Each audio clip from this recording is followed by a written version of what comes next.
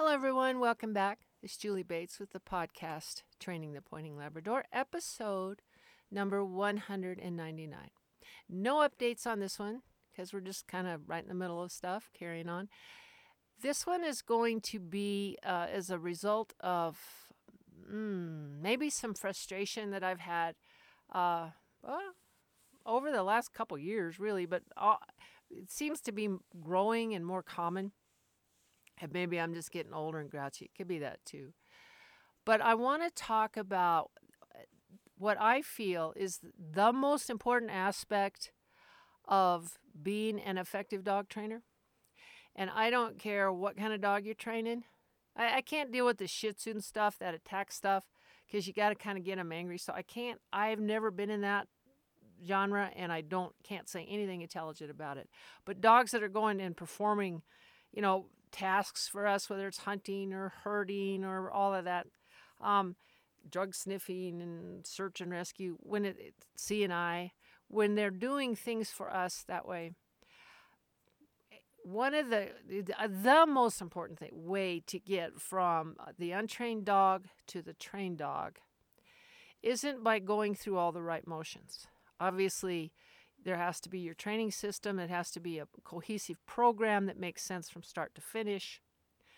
But the most successful person at all of that is not the one that is going to look at the external behaviors and judge everything by that, or design what their training program, what the next steps in it are, by looking at the external behaviors. And let me give an example. And let's just start at the very beginning for everything. Basic obedience. Basic obedience is where the dog, you establish a language of communication and an understanding between the two of you. That's important. I've had so many people come and say, well, I don't even have my dog on a leash. He doesn't need to be on a leash. He's good. So we're always off the leash. And I always rudely say, that's just avoiding the problem, because the on-leash work when you start isn't because you're going to spend your life on leash together. It is because that is where you set up the relationship and the communication between the two of you. And that is all important for everything that you do. So all of you people with young dogs that do, especially, I've almost created monsters, because people go and do the walk with the dog. So the dog stays with them, doesn't really need a leash, stays with them, works with them, comes back to the house with them. And this is awesome. So it's like you don't even need a leash. You do. Not on the walk, you don't need a leash because you're doing another training thing out there. But where you establish the relationship and the communication that you need for all subsequent training is on your leash work and basic obedience. So it is important, and it should start when the dog is physically and mentally mature enough to grasp the concepts of, you need to walk at my side and you need to sit when I say sit and remain seated until I say something else, and to come when I call you. So that's basically what that is. So if you dog does better off a leash, that means they're not doing well on a leash, which means you do not have that relationship and you do not have that communication. Therefore, you do not have the steps for subsequent training to occur until that happens. That's just a fact.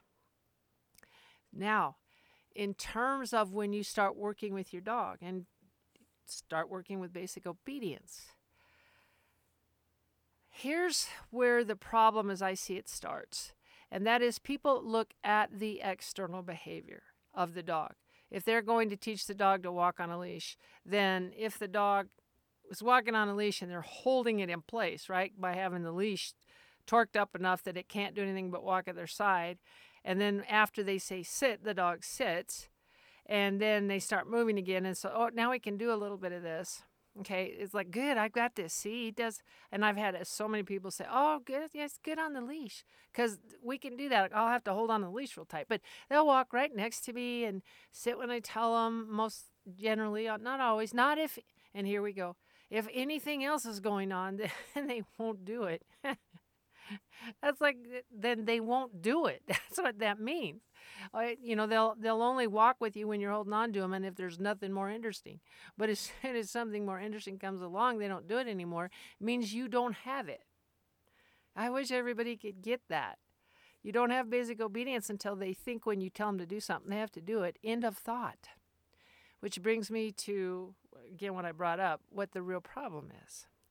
When you are training a dog for anything, if it's very important things like seeing eye, search and rescue, handicap assist, when you're training dogs for that, we're talking life and death.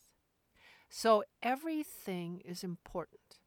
And I happen to approach my dog training the same way, the hunting dog stuff and the competitive dog stuff, because it is life and death. Because if you can't call your dog off of something, they could get hurt or killed. They could get shot. They could get run over by the truck as they were chasing the pheasant across the road. So they can go off the bluff or through the fence that's not wide enough to go through. So many things can happen in our world, the hunting dog world. So I take it as seriously as if I were training a dog that somebody else's life depended on. In approaching that, I don't know why anybody wouldn't do that. In approaching it that way, I have to always completely pay attention to what is in the mind of that dog. What are they thinking? Or are they not thinking at all? So, just like with little human beings, if you do not have a dog's attention, and if you are not getting into their neural responses and into their head, you are not teaching them anything. You are just going through the motions. To teach, just like to teach somebody a 7-year-old math, you have to have them invested in what's happening. You have to have them listening to you. You have to have them understanding what you're saying. And you have to have them feeling like they need to be interested in this, that this is important to them. You need all of that to teach that kid math or to teach that dog to heel and sit. So people have the cart in front of the horse when they say, well, my dog will do all this on the leash unless there's something else, another dog around or something comes up. What I hear, what I know is happening there is the dog is going, I'll endure this baloney, but as soon as something better comes along, I am out of here. That is the student sitting in that math class going, I don't care about math.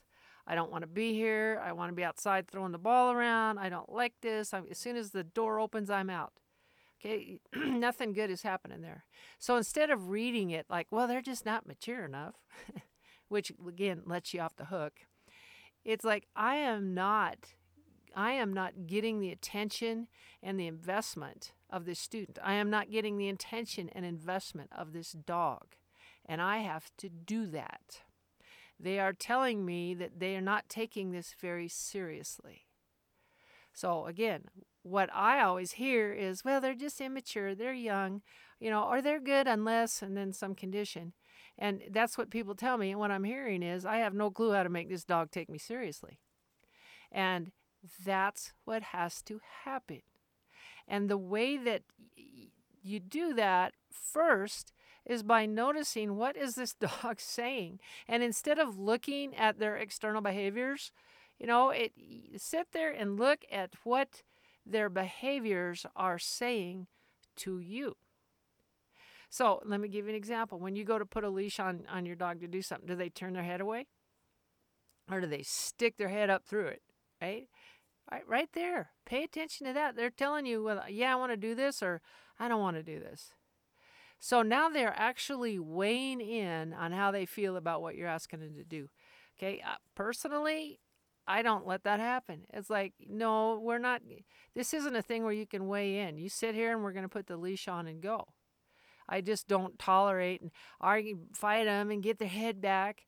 I usually just kind of thump them for sitting and then just slip the thing on their head. In other words, let's don't do that. And then if you ever notice when you start healing with a dog, and if they lean far away and look the other direction the whole time you're doing it, again, they're weighing in and telling you, I don't like this, I don't want to be doing it. When their mind, this is the important part, folks, when their mind is on that, It's not on learning anything. So they're not learning, they are enduring things. So whenever you decide it's time to put a leash on this dog, and it can't be, I'm not talking about a 12-week-old puppy. That dog does not have the mental ability to grasp any of that stuff. But you get a 4, 5, 6-month-old puppy, yes. Do it before they learn that they're just feral animals and they don't have to do anything you say. They're only good off leash. So you have to teach them, said, all right, we're going to start learning obedience. What is it? What is the relationship you want to have with your dog? What is that? Do you want to spoil him? In which case, do not listen to any of my things at all, because I think that is the most unloving, uncaring, self-serving, let yourself off the hook behavior there is. If you want these dogs have to function. You want them to stay alive for 14, 15 years, right? You don't want bad stuff to happen to them. You want them to be good citizens. You want them to be pleasant to have around. So when they are old enough to do things, to learn, get not your choke chain, not the prong collar, unless you're too weak to use much physical strength. Get a choke chain and a leash and something to enforce sit. Plastic stick, I don't care. I use a little plastic bat. Healing sticks, they can hurt. Just be careful with that stuff. Have some ways and begin to teach them. And what we're teaching them is we're using heel and sit and here and all that to teach the dogs that we are a team. You can always trust me. I will always tell you the truth. I will always be consistent. I won't change. One day ask more, another day ask less. I will be the same. And I want you to do the same thing. I want you to learn what it is we're doing. I'm going to be very simple and straightforward.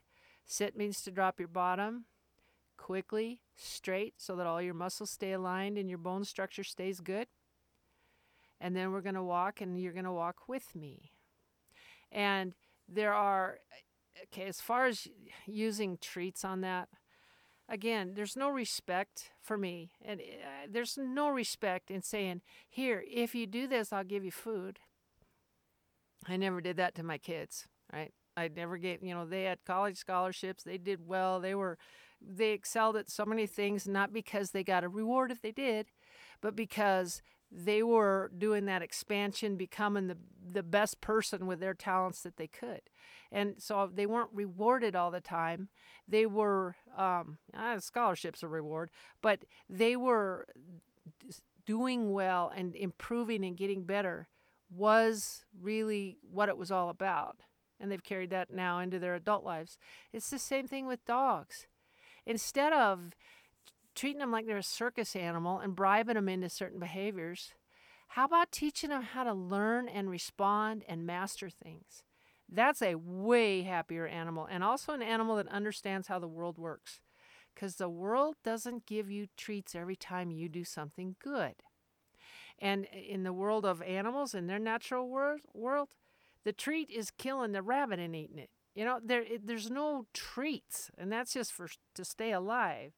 That's really not how they're wound up. That's not how they are made. They are made to go perform and do certain things. And they're also service animals, so they're made to do it in conjunction with us. And so the reward is learning things and doing things alongside, which requires, one, that we are crystal clear in what we're asking, that we don't talk a lot and have all kinds of words, just the sit or the heel or the here or whatever you say, that our standards never change. Sometimes we let them be sloppy and loose. Sometimes we're extra tough on them, but we'll stay the same with them every day. That way they learn to trust us. That is important, because if you're always different, you cannot be trusted. And I wouldn't do good work for you, and a dog won't do good work for you. They're just reflecting you back. But if you look at what they're telling you and what they are thinking, and instead of extrapolating what you'd be thinking or whatever you want it to be, just kind of look at it, right? So when the dog is on a leash pulling, that's a dog that says, hey, I want to go over here, and I don't really care what you want. You have to change that thought process, that they do need to think more about what you want than what they want. I would say when I've talked to people that are having all kinds of problems with their dogs on stuff, and it always comes down to, and I could, it could be on blinds, it could be in the upland field, it could be on marks, it could be on the line, it could be in the holding blind, it could be at home, where the dog is telling them, what I want is more important than what you want. That's the bottom line. That's the bottom line. They're telling you, I want to do this, and whatever you want is really not a thought for me. Their teacher taught them that. And their teacher needs to, one, take full responsibility for having taught that, and then come up with a way to teach what it is you want them to know. And I'm not talking, you don't want dogs to be, hunkered down afraid of you. You don't want dogs that are terrified into this stuff. I am never talking about that. But I am talking about a respectful dog that says, we're working now. All right, what are we doing? And if you don't require that from them, then most of them will not give it to you. And then the problem is not them, but it is you. And so as soon as they are old enough to grasp this, again, we're talking about 4 or 5, 6 months, that's the time to set up the relationship between the two of you, in which the dog is concerned more about what it is you want and you're doing than what they want at that time. Now, when you're done training, then it's a good dog, take everything off. They can just go do what they want in the yard or kennel, whatever you have set up. Then they're free again. But when they go to do their job, just like when you and I go to do our job, we have to take it serious. We have to do what is expected out of us, and hopefully do extremely well and improve things by doing our jobs. And dogs the same way, right? They're not little Tiffany crystals that you should just... Spoiling dogs is the most unloving thing you could ever do, not to a child or to a dog. When you spoil a dog or just let them, have whatever they want, you are taking care of your feelings and what you want out of this and how you want to feel. You are not doing what's best for that dog. It's true with kids. If somebody spoils their kids, buys them whatever they want, they can go to bed whenever they want, they can sit in front of a screen for 10 straight hours, and they don't have to say, well, thank you to people, or they don't have to, do respectful things or maybe help out in the community. When they don't have to do that, they just think the whole world is there for them. It's just there for them. Those kids are going to have trouble when they get out later in life, because they're just still going to think the world needs to just treasure them and do whatever they need, and they don't really have to be productive, fit in, contribute, and maybe work hard. You hurt a kid when you don't do that. And boy, you sure make it tough on a dog when they learn as puppies, but you're the center of, you want food here. Oh, you don't like that? How about this one? Oh, you like this toy? You want more toys? Do you want out? Do you want in? What do you want? Oh, you don't want to be on the leash? Okay. That's the worst animal in the world. It's one that absolutely doesn't give a hoot about you because you taught it. It's not about you. It's about them. And then when you start to try to teach them something, right? Well, then they're not paying any attention to you. And so, you're wondering, I get a lot of them in for training, right? It's like, oh my goodness. So this dog doesn't know it's a dog and it thinks it's the center of the universe. Well, okay, I guess I'll be the bad guy. And I'm just, for a while, the dog is like, good Lord, you're kind of tough, aren't you? And what happened is, in all of that, and again, I'll say this, when people do that with dogs, they are avoiding all the hard stuff. They're not doing the nitty-gritty tough love stuff like got to walk on a leash, got to sit, got to come when I call. They're not doing that because it's hard, right? And then the dog learns you don't have to do anything. Just wait them out. They'll finally give up on you. And so when a young dog's brain develops no neural paths that involve responsiveness, thinking, paying attention, staying on task, when none of those neural paths are developed, then they don't have them later on. And if it goes too far, they don't ever have them.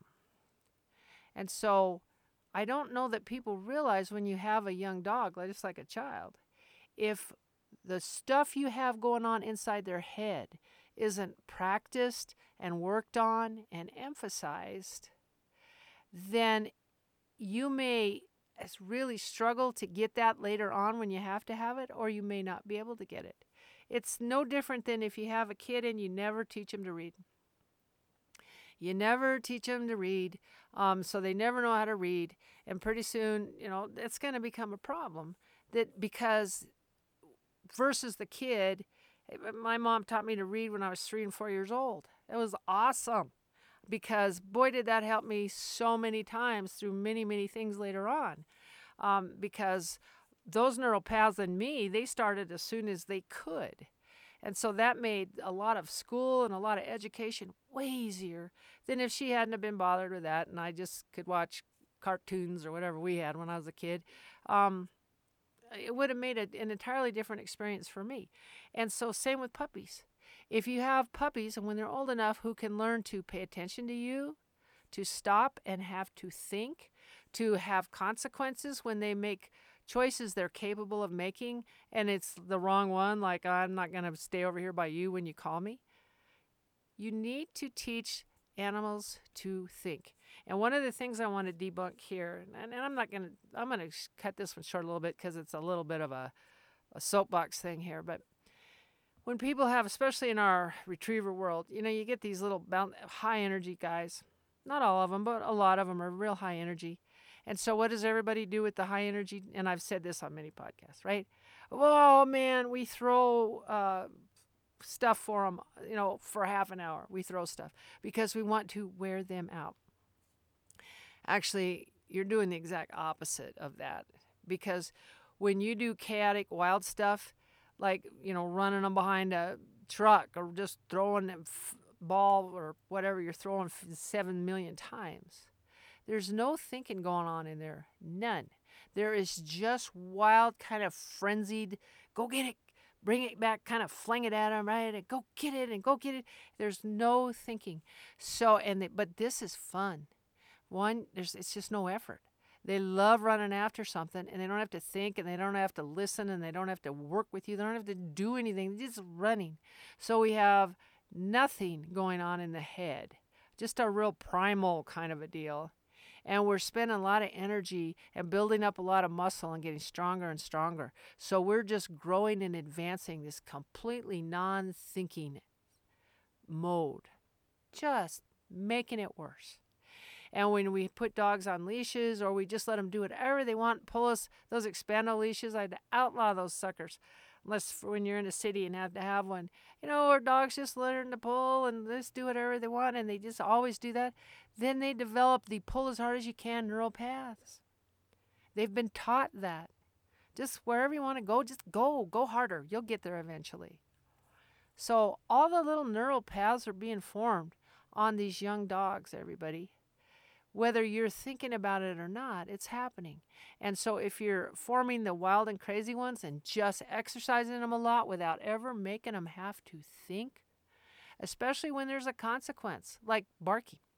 I think when dogs bark a lot, there should be a consequence so that they can, and if they choose to bark, then they have that consequence. And the consequence needs to be high enough that they go, I think I'm not going to bark anymore. Different for different dogs. But stuff like that, because they have to think about that.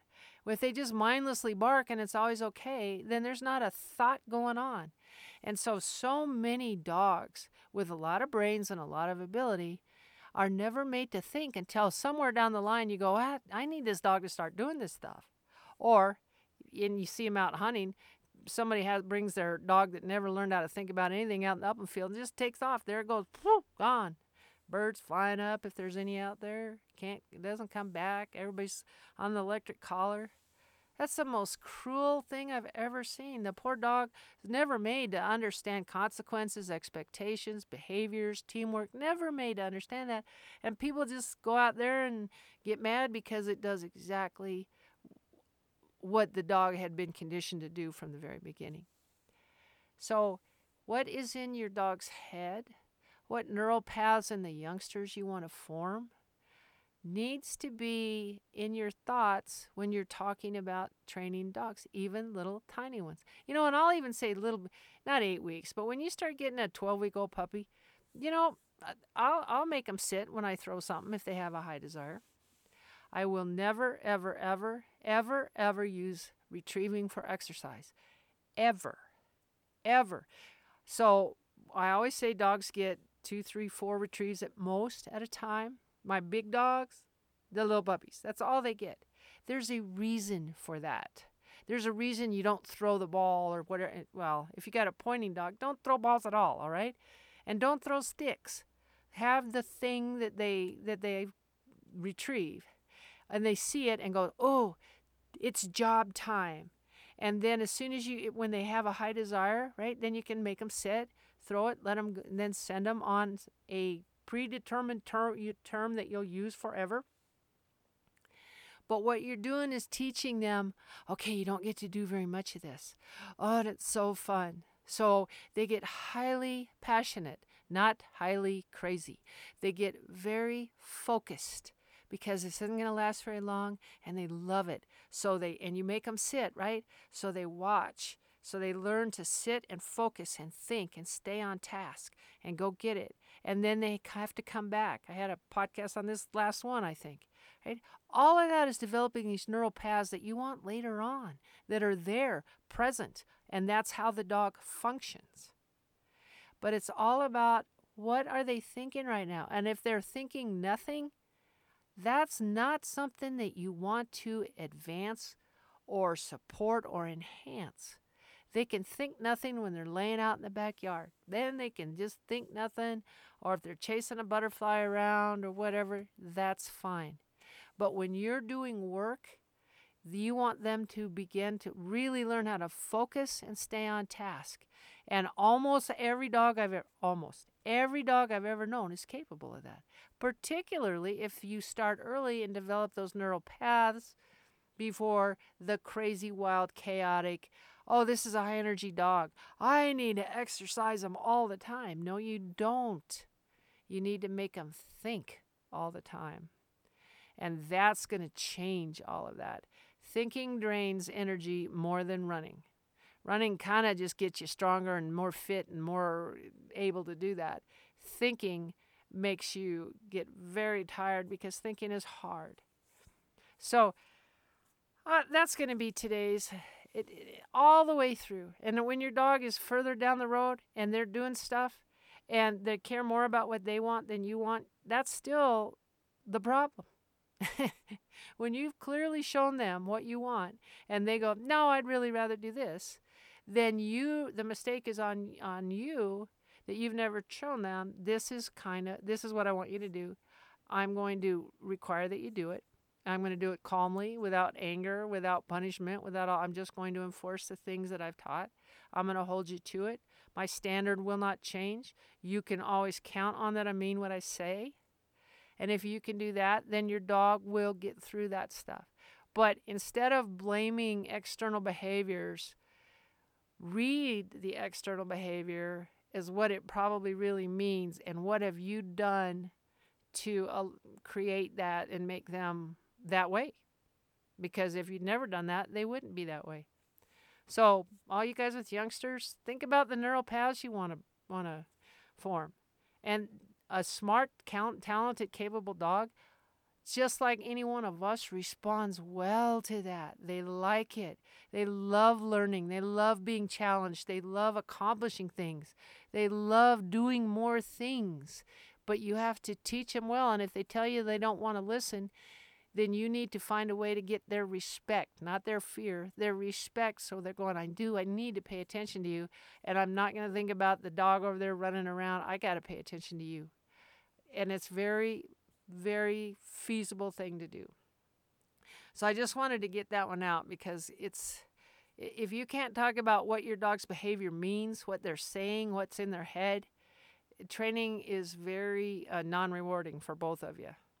So that's this week's.